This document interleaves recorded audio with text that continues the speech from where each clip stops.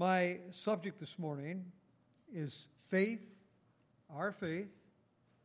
and our freedom.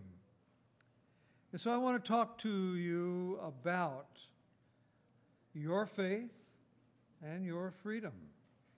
We're going to start with Hebrews 11, verse 1. Now, faith is confidence in what we hope for and assurance about what we do not see. In the New King James, it says that now faith is the substance of things hoped for and evidence of things not seen. So we need to ask the question, what is our object of our faith? For many people, it's their church, it's their denomination. For a lot of people, it's the rules and the regulations that that particular denomination has. But what is the object of your faith? Well, I'm thinking that every one of you would probably say, well, Jesus Christ is the object of our faith, and indeed, he is. When we begin to know Jesus, we know God, and then we get a glimpse of his character. Jesus Christ is our substance.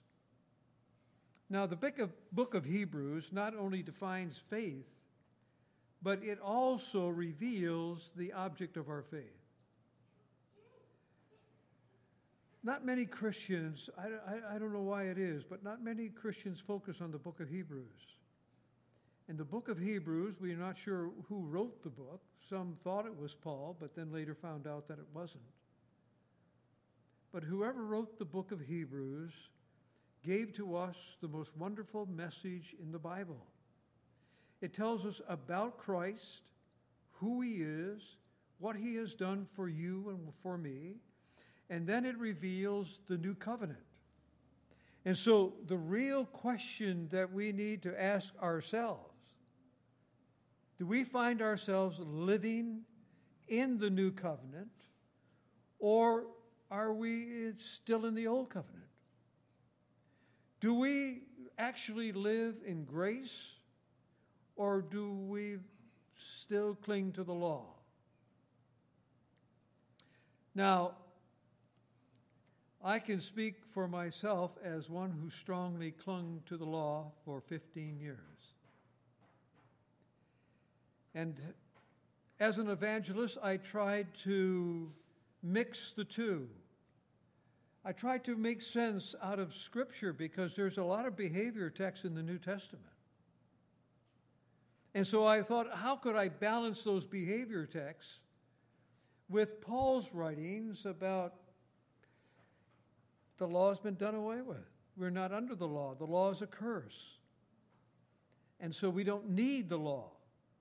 And so I was thinking, how do I balance all those things? And I did my best. I tried. I studied hard. I tried to balance it all out. And I found out that it really wasn't a balance at all. So in the book of Hebrews, it explains the superiority of this new covenant, and I want us to look at it here. In Hebrews 8:6, the Bible says, "But now he has obtained a more excellent ministry, by as much as he also, the mediator of a better covenant, which has been enacted on better promises." Now, the New Testament tells us then that there are better promises pertaining to the new covenant than there was in the old.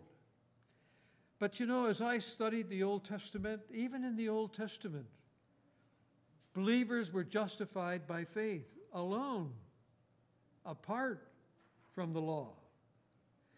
Does the law involve faith? No. There's no faith in keeping the law. Faith does not enter into it. In Galatians 3:12, the Bible says, however, the law is not of faith. On the contrary, He who practices them shall live by them. So the Bible says that the law is not of faith. Now, faith is believing.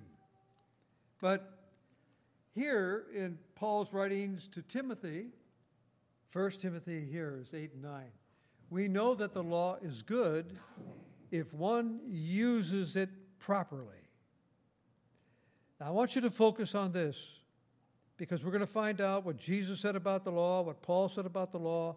But Paul, writing to Timothy, says we know that the law is good if one uses it properly. We also know that the law is made not for the righteous, but for lawbreakers and rebels, the ungodly and sinful, the unholy and irreligious, for those who kill their fathers or mothers, for murderers. Then the Bible says, for the sexuality immorals, this is what the law is for those who practice homosexuality, for slaves, traitors, and liars, and perjurers, and for whatever else is contrary to the sound doctrine that conforms to the gospel concerning the glory of the blessed God, which he entrusted to us. So the Bible is very plain. Paul simply says, he is saying that the law is exclusively for unbelievers. The law is not for believers. It is for unbelievers. In the Old Testament, the law was given to the Jews. Today, the law speaks to only one group of people, and that is unbelievers. Now, those of us who are Gentiles, we were never under the law. We just put ourselves under the law. And that is what people are doing today. They're putting themselves under the law. God never intended that, but in our passion to want to please God through self-effort, we end up putting ourselves under the law. And what we have today is a lot of Christians who agree that the ceremonial law, the restricting of certain foods in your diet, and even wearing certain fabric in your clothing, they are not for Christians today. Almost all Christians feel that the ceremonial law was nailed to the cross. It's not for us today. But then we find ourselves cherry-picking certain laws, picking them out and putting them into our lives. And we put ourselves under the law when we do that. Well, some say, well, what about the Ten Commandments?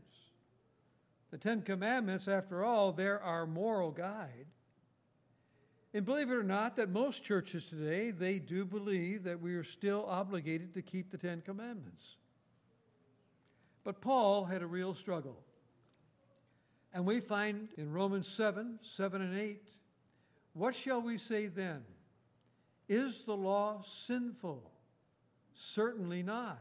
Nevertheless, I would not have known what sin was had it not been for the law. For I would not have known what coveting really was if the law had said, you shall not covet. Well, where is the coveting law? It's on 2 tablets of stone. It's the Ten Commandments. It's not the ceremonial law. And yet Paul says that he would not have known what coveting was. And then he says, if the law has said to you, you shall not covet. Now, what was Paul's struggle is our struggle. Here, Paul, he says here in 2 Corinthians 3, 7 through 9, now if the ministry that brought death, which was engraved in letters on stone. What was engraved on letters of stone? The Ten Commandments. And Paul says, which was engraved on letters on stone, came with glory, so that the Israelites could not look steadily at the face of Moses because of its glory. Transiting through it was. Will not the ministry of the Spirit be even more glorious? So here it is. Paul makes it plain. And then in Romans 6:14, it says, "For sin shall no longer be your master, because you are not under the law, but under grace." Now, there's something that we need to understand about the law. The law was never designed to save anyone. It was only to show the need of salvation. Abraham, he was saved 400 years before the law came to Moses. And the Bible says he was saved by faith. What about the law? I mean, after all, Jesus said that till heaven and earth shall pass away, not one jot or one tittle will be by no means will be passed away. Paul said that the law is holy, just, and good. The law is not dead. The law is alive today. But Christians are dead to the law. And there's a big difference. Well, what does it really mean? Well, as we read before, Paul says that the law is good if it's used properly. That's why it's good, holy, and just. We know that the law was given us to lead us to Christ. In fact, those 613 laws, from murder to eating the right foods, for wearing the right fabric, for the sacrificial system, when you read all 613 of those laws, you come to one conclusion. There is no way in this world that any human being could follow all those laws and keep them correctly. And that's when the law is doing its job. That's exactly what it was designed for. It was designed to show us that it's impossible for us to keep the letter of the law. And we come to that conclusion that, look, I can't do it. If God requires me to do that, I need help. I can't do it. There's nobody that can do it. And now, the law is doing the work that God intended it for it to do. It points us to Jesus Christ. It points us to Christ who fulfilled the law, and he fulfilled it for you. Paul said, "Will not the ministry of the Spirit be even more glorious?" We have the Holy Spirit living in us. And what does Peter say? Peter says that we have everything we need for this life and for godliness. We don't have to go searching for some new experience. We don't have to be going searching for some new form of doctrine. The Bible makes it very clear that God has given us everything that we need for this life and for godliness. But why is it that most Christians are not free? They don't feel free in Christ. Why is that? The real issue, I believe, is that they do not really understand everything that has already been done for them through Christ. They do not understand it. When Hebrews says that we are perfect forever, that's foreign to most people. They can't, well, no, there's nothing perfect about me. And they misunderstand what has happened to them when they were converted. The real issue I see is believing what God says is true about you. That's the real issue, is actually believing God. And you know, faith is simply believing. So when Abraham said that he had faith in God, he believed in God. When you and I believe what God says is true about us, our life begins to change. There's a change that takes place. We begin to relax. We are less anxious. We experience what it is to know that God truly does love us just the way we are. We come to the understanding that, yes, God came into our life for a reason, and that reason was for Him to express Himself through us. You are very unique. There's nobody like you. And God chose you to work through you. Now, it seems that most Christians, when they're converted, they want to do everything that is right. I mean, they want to please God. So you just tell them what they should do, whether they should read their Bibles, have quiet time, do all these things. That's what they want to do. But they want to do it because they want to make the right choices in life. And they believe that if they do all of these things, that they will make those right choices. But they want some sort of sign.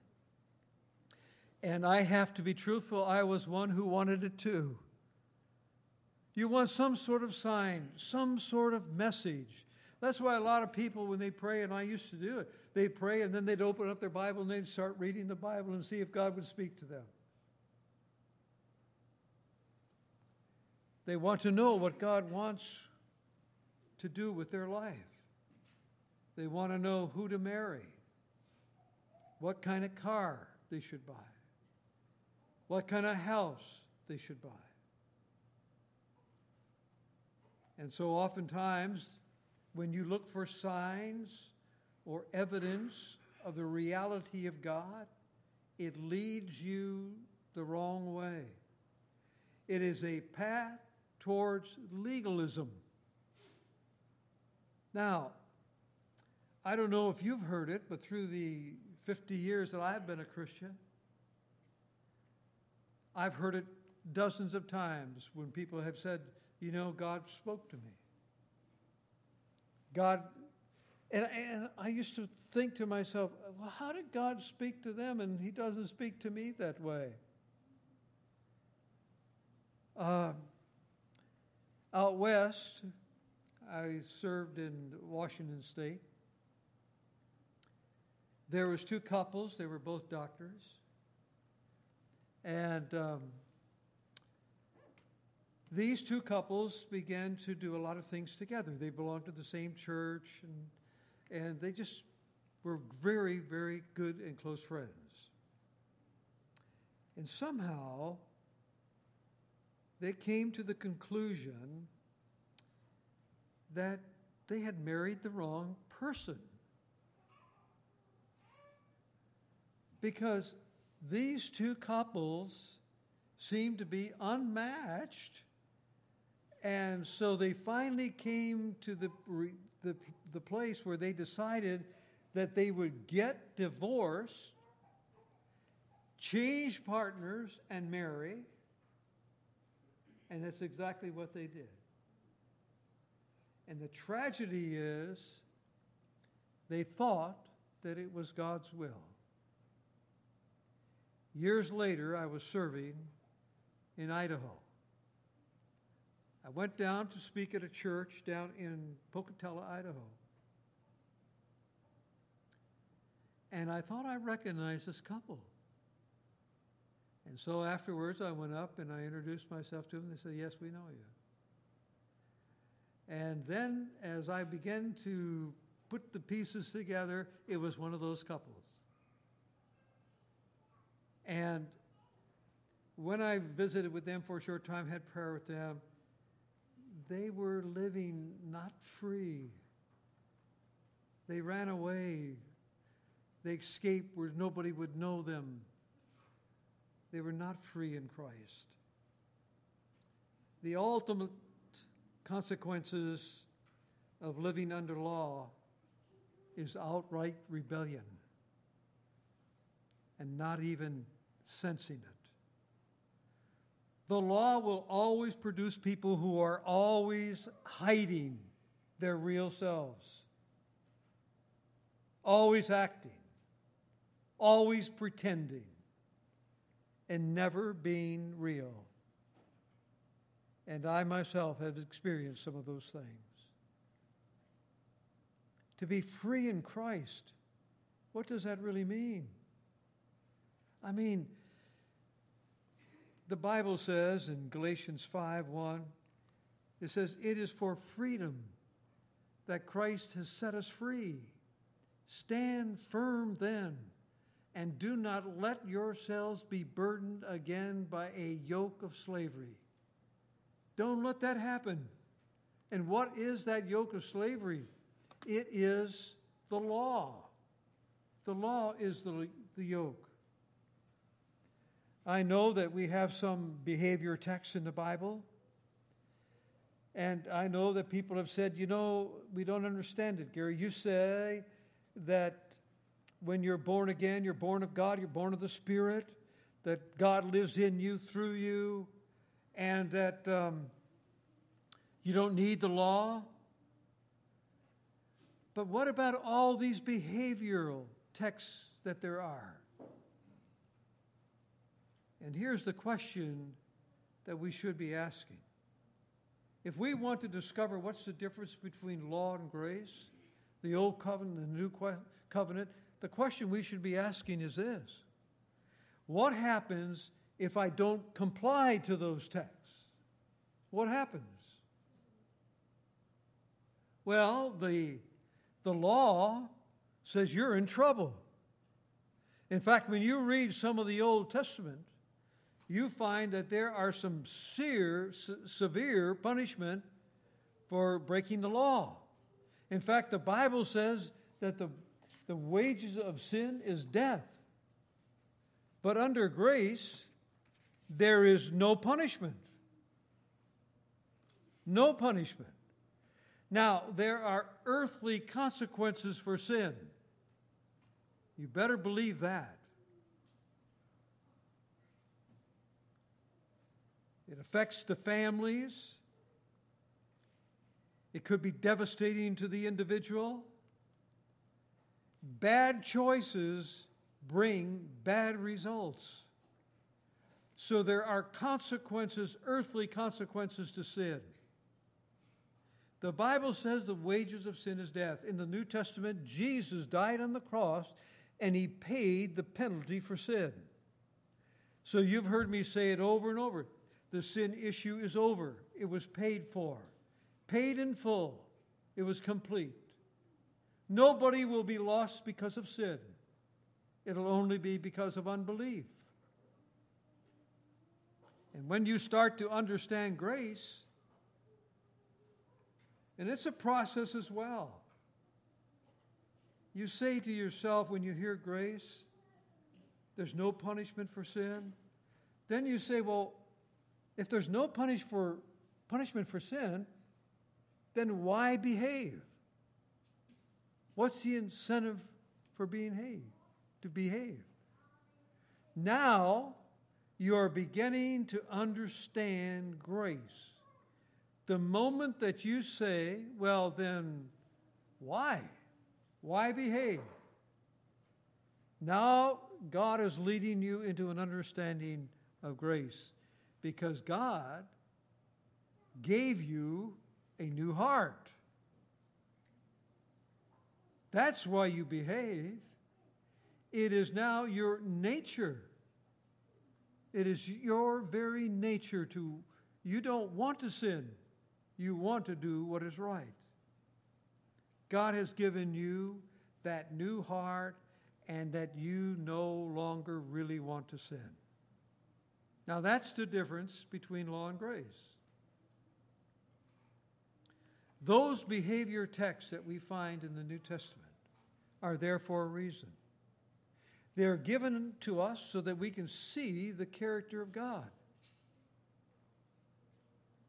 It reveals that what God is doing in our lives. The Bible says that He is recreating us into the image of Christ. Now just think for a moment. This is something that God is doing for you. He's recreating you into the image of Christ. Now, when I first discovered that years and years ago, my prayer was, Lord, could you pick up the pace? Could you kind of rush it up a little bit? I don't feel that I'm doing that well. But God does it in His own timing. He recreates us. He teaches us. He shows us. He demonstrates to us what being a Christian is all about. Now, the old self, your old self has died. And that's the truth. And you can believe it because it is true. Now, the Bible says that we were resurrected into new life. We are united with Him. We are united with Christ. We become one with Christ. And we don't want to sin. You have an obedient heart. It is a lie from the devil that says that you have a wicked heart, that you're a wicked person. You are not a wicked person. I don't care if you have wicked thoughts. You are not a wicked person. You are brand new to Christ. When you accepted Him as your Savior, you were born again. You were born of God. You were born of the Spirit. You were given everything that you need to live out this life. Everything. But do you believe it? I mean, if you don't believe it, it's going to be a struggle.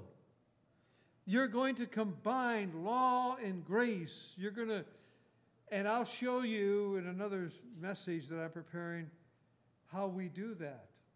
And we do it. Even those of us who claim that we understand grace, we still have a tendency to mix it. Now, there's a popular belief that we have two selves. You know, you have the old self and the new self.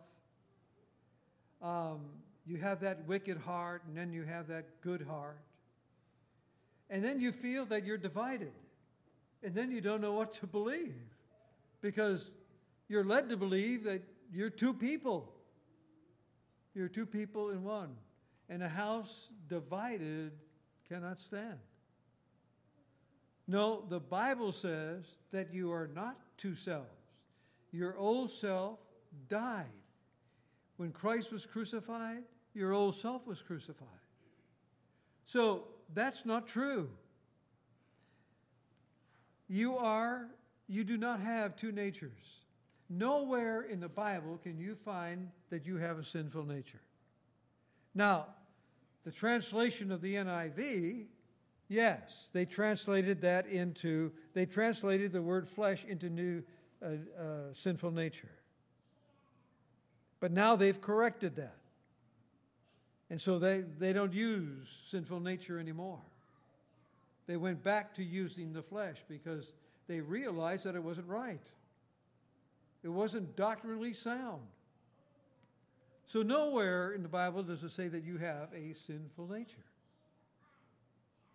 No. When you accepted Christ as your personal Savior, you received a new nature. It was God's nature, born of God, born of the Spirit. You are a child of the living God. That's who you are. And remember this, God's love working in our heart deals with us on a level of sensitivity that no law or discipline could ever. Grace and freedom affect every part of your life, even our prayer life. For years, I tried to develop what I thought was a prayer life. I've heard messages and about prayer closets and everything, and I've done it all. I've made a prayer closet, took all the clothes out, took all the shelves off, did everything, and made my own little prayer closet. It was okay, but I tried to do everything I could to be spiritual because I didn't understand what Christ had already done in me. So my prayer life began to change. Instead of begging and pleading with God that He would change me, that He would lead me into making the right decisions and all of these things. And I'm not saying that we shouldn't pray for wisdom because the Bible says that we should. But my prayer life consisted mostly of me pleading and begging and asking God to forgive me and going through all that. And then it changed. The more that I understood grace, the more that I understood what God was doing in my life, my prayer life changed. And all of a sudden, it started being, thank you, Lord. It became a prayer of thank you. You see, thank you is believing it. And I can recall when I first started, I'd say, Lord, I want to thank you that you are recreating me into your image. I want to thank you for that. I want to thank you that you made a promise to me that all things would work for good, even though it didn't seem like it was at the time. But I want to thank you for promising me that. I want to thank you for what you did in my children. You started a good work in them, and you promised that you would finish it. Thank you so much for doing that.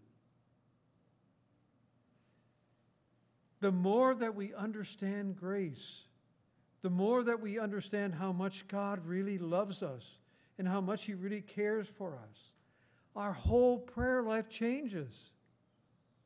God knows what's best for us. He wants what's best for us. He really does love us. He loves us to the extent that He gave His only begotten Son to redeem us, to set us free. And being set and free in Christ is one of the most glorious things that could ever happen to anybody. You are free to be you. You, a very special person in the eyes of God. His whole desire is just to live His life through you so that others can see the fruit of the Spirit, the fruit of what God does when He comes into the life of a sinner. Thank you. Thank you believes, and believes is faith. So when we look at our life, we look at our circumstances, we look at our situation, we can still say thank you. Thank you that even though we're going through a difficult time in our life, thank you that you're going through it with me. Thank you, Lord. Thank you that you promised that you would meet all of our needs. Thank you, Lord. Thank you, Lord, that all things will work for good for those who love God. And all we can say is, I believe you, Lord, because I love you. I don't always understand you, and I don't understand this whole thing about redemption or sanctification or justification. I may not understand that whole thing. But what I do understand, when you said that you gave us your only begotten Son, that whosoever believeth in Him should not perish but have everlasting life. I believe that. And I believe you. And now that I believe you, I can see how you manifest yourself in so many thousands and thousands of different ways. And I appreciate that. Shall we pray? Our Heavenly Father, we do thank you and praise you. I thank you for each one here this morning.